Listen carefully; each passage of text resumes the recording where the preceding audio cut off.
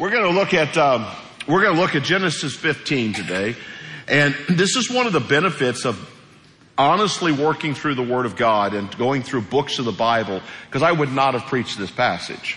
And the reason I wouldn't have preached it is because I don't understand anything in it. And I had to do a lot of work to figure out why in the world Genesis 15 is in the book. But that's why it's so important that we do it exactly the way we do it, that we're faithful to the text. Because I believe that it is inerrant, it is perfect, it is the Word of God from cover to cover. And if that is the case, then we need to understand what it says. Am I right, church?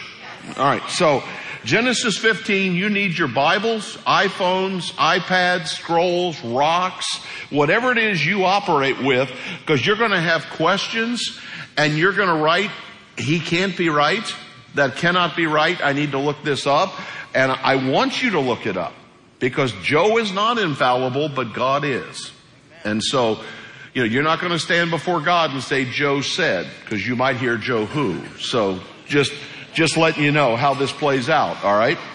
But we talked a few weeks ago about the Tower of Babel, all right? It's been maybe a month or so now. And we talked about how the languages all developed as God scattered people around the world. And English is really not that complex of a language, like grammatically and such. Like if you want to learn language, go across the hall right now. There's a church service going on in Mandarin Chinese.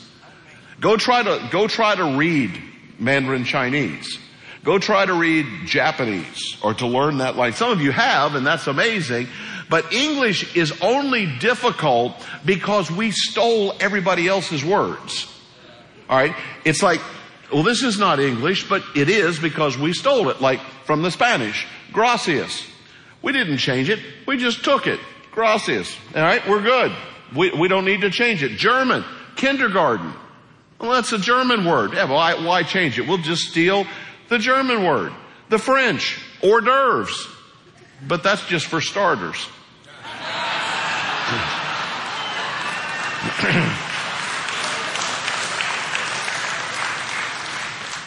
Did you know something was coming? All right.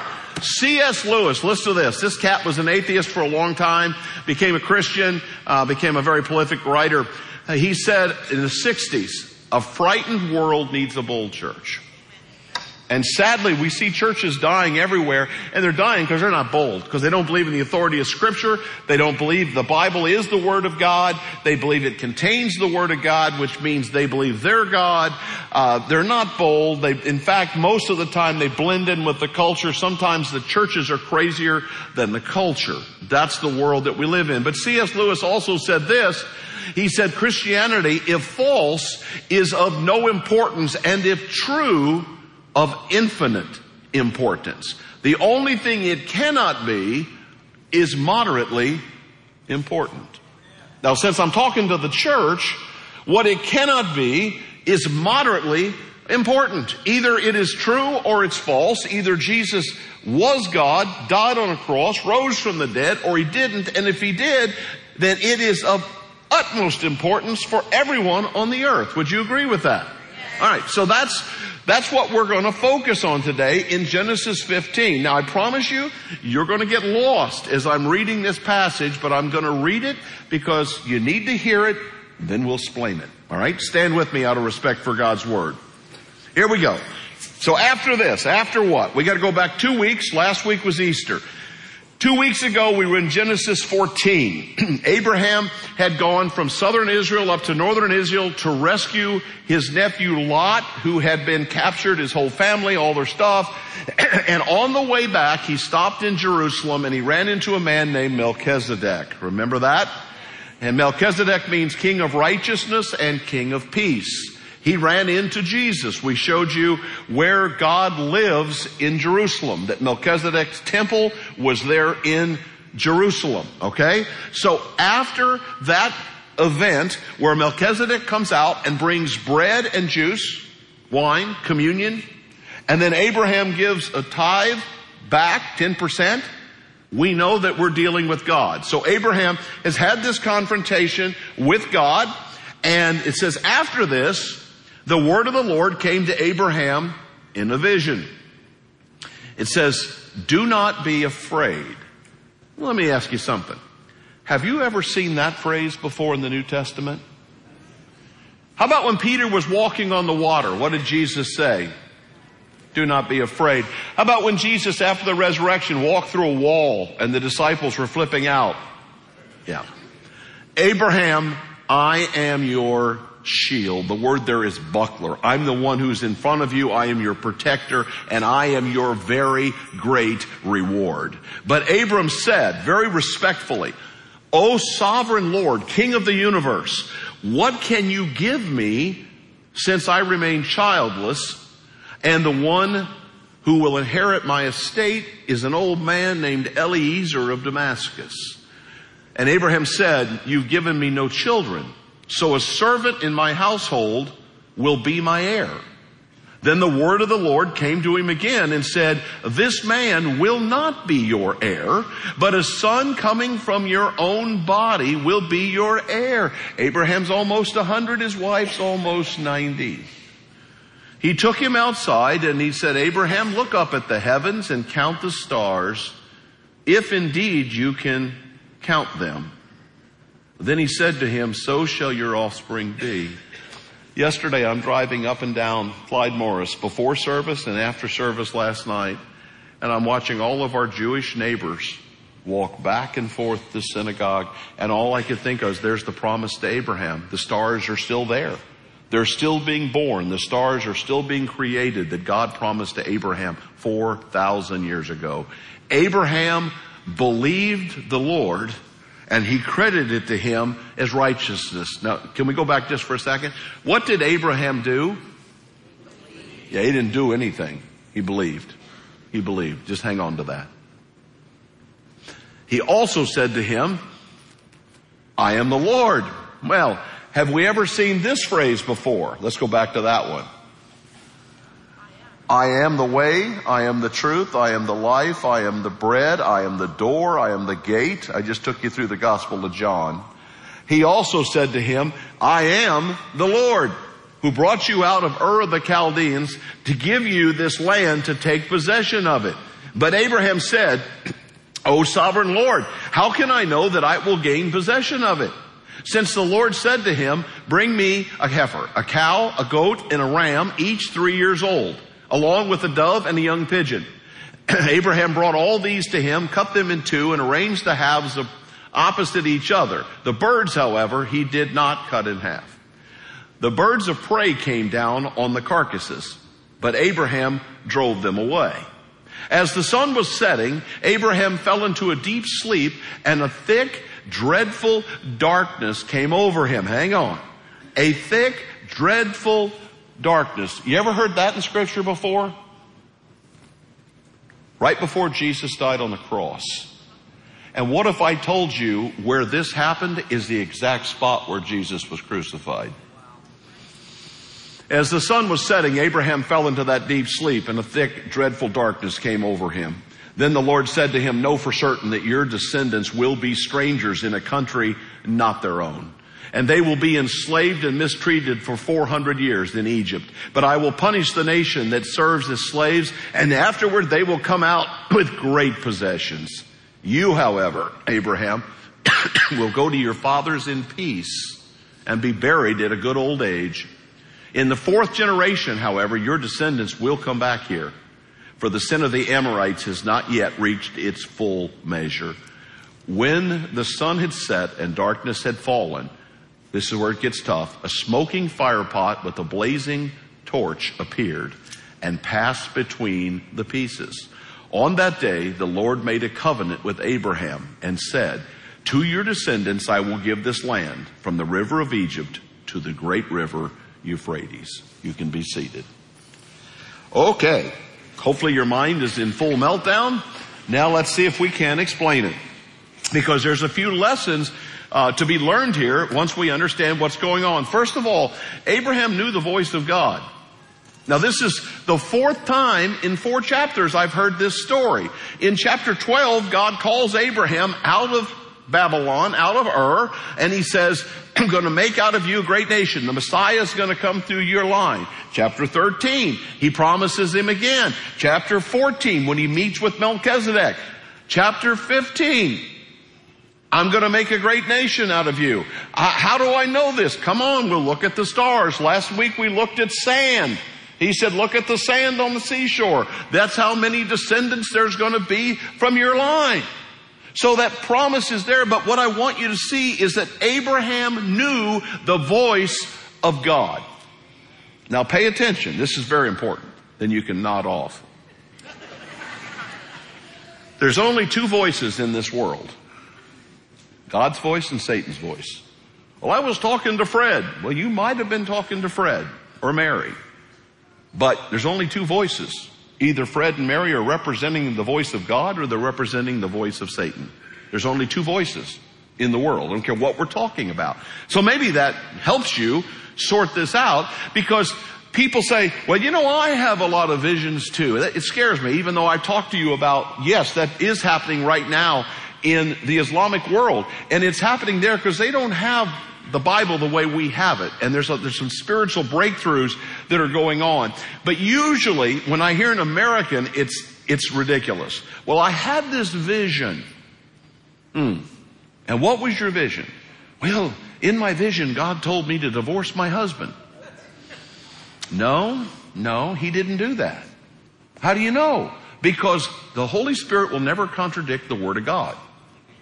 And we live in an age where that nobody understands it. I'm watching, and I hate to use the word preacher, but I have no other frame of reference. There was this person who was in a church building behind a pulpit who was talking. I thought it was a parody. You know, I watch a lot of funny stuff online. I thought it was a parody. This person's all dressed up in ecclesiastical garb. And the message was, there are as many ways to God as there are people on the earth. Because God made you all unique and bizarre in your sexuality, and he went through all this bizarre, all the stuff that's going on. And there's as many ways to God as there are perversions in you. That's pretty much what was being said. And I thought, okay, it's a parody. I kept listening. She went on and doubled down over and over again. And I thought, this person has a PhD. And in third grade, I could have refuted this. The Bible says there's only one name under heaven by which you must be saved. That would be the name of Jesus. That's Acts 4:12. We could also look at other passages where it says, Jesus said, I am the way, the truth, and the life. No one gets to the Father except. And here's this preacher. Again, I hate to be included with her. Saying there's as many ways to God as there are people on the planet. Well, that's just an out and out lie. And the problem is, people are going to go to hell and they're going to say, well, she said, and God's going to say, yeah, sorry, she didn't make the cut. So you want to be really careful who you're listening to. That's why I tell you all the time, don't listen to me. Because God's not going to be impressed when you say, well, God, Pastor Joe and Pastor Cord and Pastor Cliff, they all said this. God's word is holy. God is holy. The rest of us just work here. That's why it's imperative that you and I know the voice and the Word of God. And I'll tell you, if you're a Christian and you're a believer and you are living it, you'll hear people and they'll quote Scripture, but then you'll go, ooh, something's not right about that. Oh, you're absolutely right. You're absolutely right. When you feel that way, there's a very good reason you feel that way, and it's because they're using the Word of God in a very wrong way. Abraham knows the voice of God because he's been talking with him. So you got to know, am I listening to God or am I listening to Satan? Because there's only two choices. There's only two voices. So who am I actually listening to? Jesus said it this way in John 10. He said, my sheep listen to me. I know them and they follow me. They don't follow some crazy teaching. They don't follow some pastor. They look at the Word, they read the book, and they do what he said. That's all that matters. But then the second part of this, and it's kind of cheesy from a song that's out right now, but you need to understand the broken road. All right, because Abraham has got questions. Fourth time, and I don't know, this is over a period probably of a few months. It's not like, 4 days like we're reading it here in the text. But 4 times, God has told Abraham, you're the man. I'm using you, I'm using your family, and through you, I'm going to bless the whole world. The Messiah is going to come through your line. 4 times, God's told him that. And Abraham raises his hand because he's so respectful of God. Something else you need to pay close attention to instead of addressing him in some flippant, cavalier way. O sovereign Lord, King of the universe, in charge of everything. I got a question. I ain't got no kids. How are we going to fulfill this mission when I ain't got no kids? And all I got is uncle up there in Damascus, and he's not going to have any kids either. God, we got a problem. You ever feel that way? Are you on a road right now where you're like, maybe you caused it, maybe somebody else caused it, maybe you contributed to it, and you're like, why am I in this mess? Well, maybe it's money or your marriage or addictions or whatever. You're on that broken road right now, and you're like, God, what do I do? God, this is a mess. I want you to see in this passage that God is never rushed. He's never in a hurry, and he's never upset. Abraham's like, God, I'm almost 100. Sarah's 90. I guess it's going to be one of my cousins over here. And Abraham is told, no. The one that I'm going to bless is going to come right from you. Well, Abraham's still going to mess this up because Abraham is going to end up sleeping with Sarah's maid, one of her maids, and have a boy named Ishmael, which is why we're praying Monday because of the mess that's been going on for 4,000 years between Islam and Christianity because of Abraham's bad decision. Because Abraham still didn't hear everything God had to say. Didn't fully trust him. So maybe right now you're on the broken road and you're like, God, how's this all going to work out? I don't have a kid. I don't have this. This is not in place. How are you going to work this out? And God just says, hey, it's okay. Abraham, and I love this phrase. We could go to the bank just with this phrase. Abraham, I will be your great reward. Now don't overlook that. Abraham, would you like to have all the world or would you like to have me? You get to choose. How about you? You want all this world or you want what God has? He said, Abraham, I'll not only be your shield, but I'll be your great reward. Jesus said this way. He said, enter through the narrow gate. For wide is the gate and broad is the road that leads to destruction, and many enter through it. But small is the gate and narrow the road that leads to life, and only a few find it. Interesting. Not many ways to God. One road. It's not a highway. It's a narrow road. It's Jesus. It's available for everybody, but there are not millions of ways to God. There's one way. Very, very powerful. But then we get to the meat of it. Okay.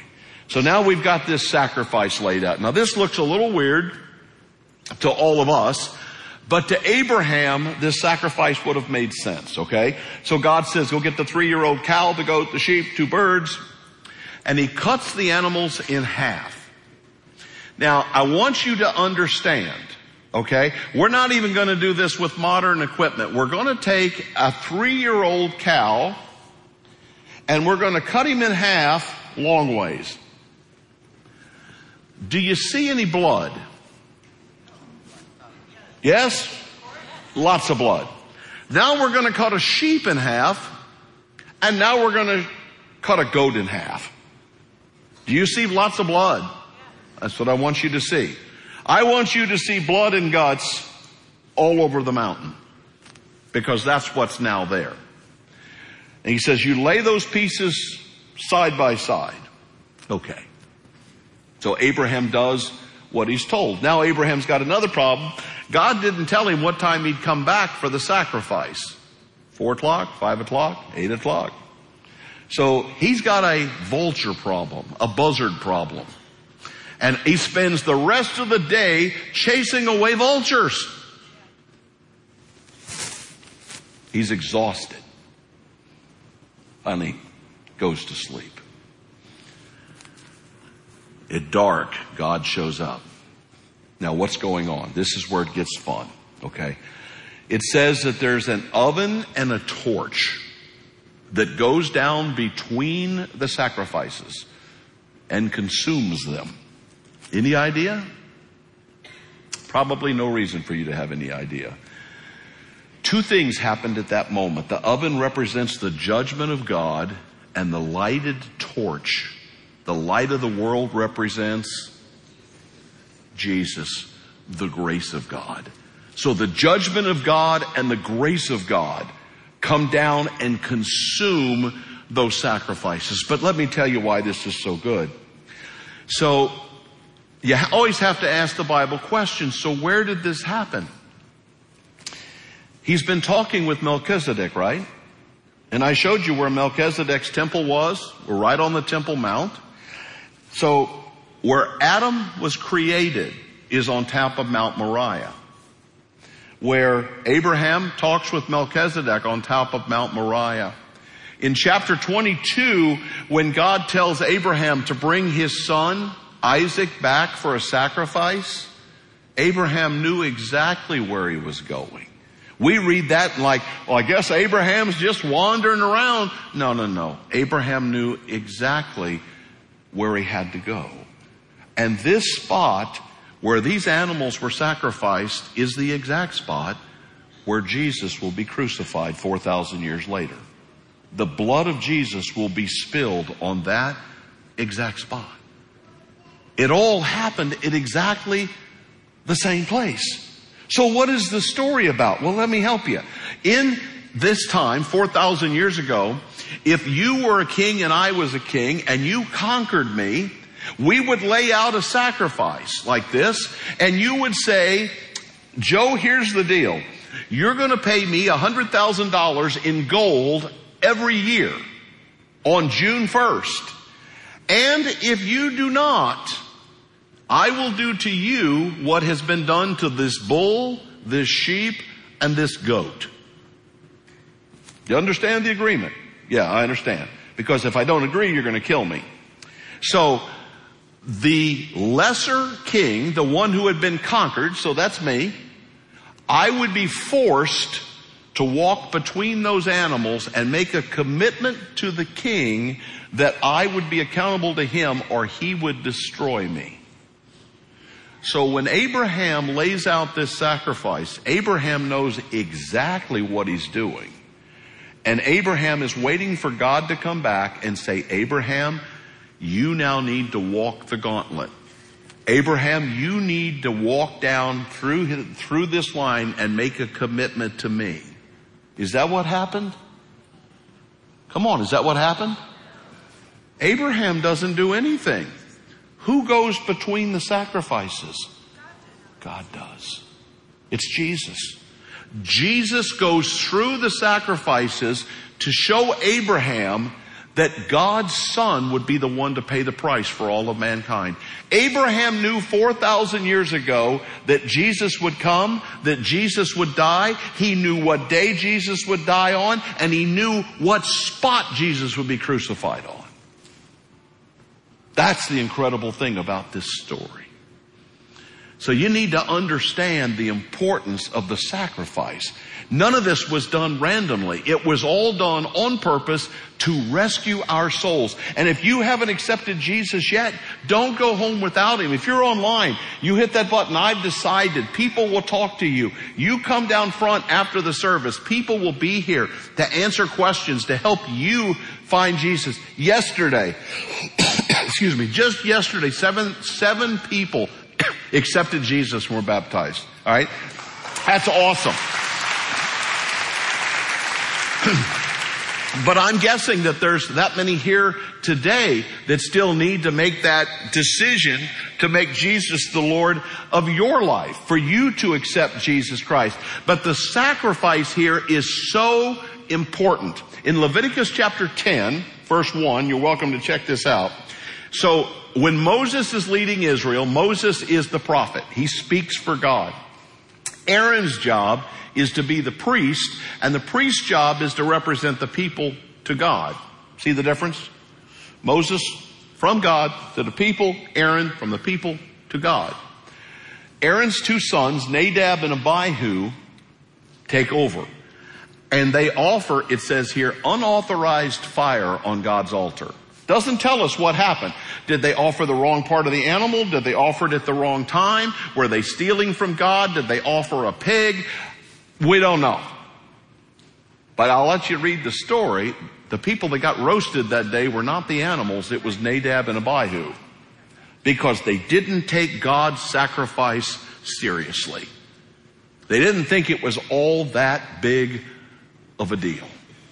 Paul says in Romans chapter 12, he said, I beseech you, brothers, that you and I be living sacrifices for God.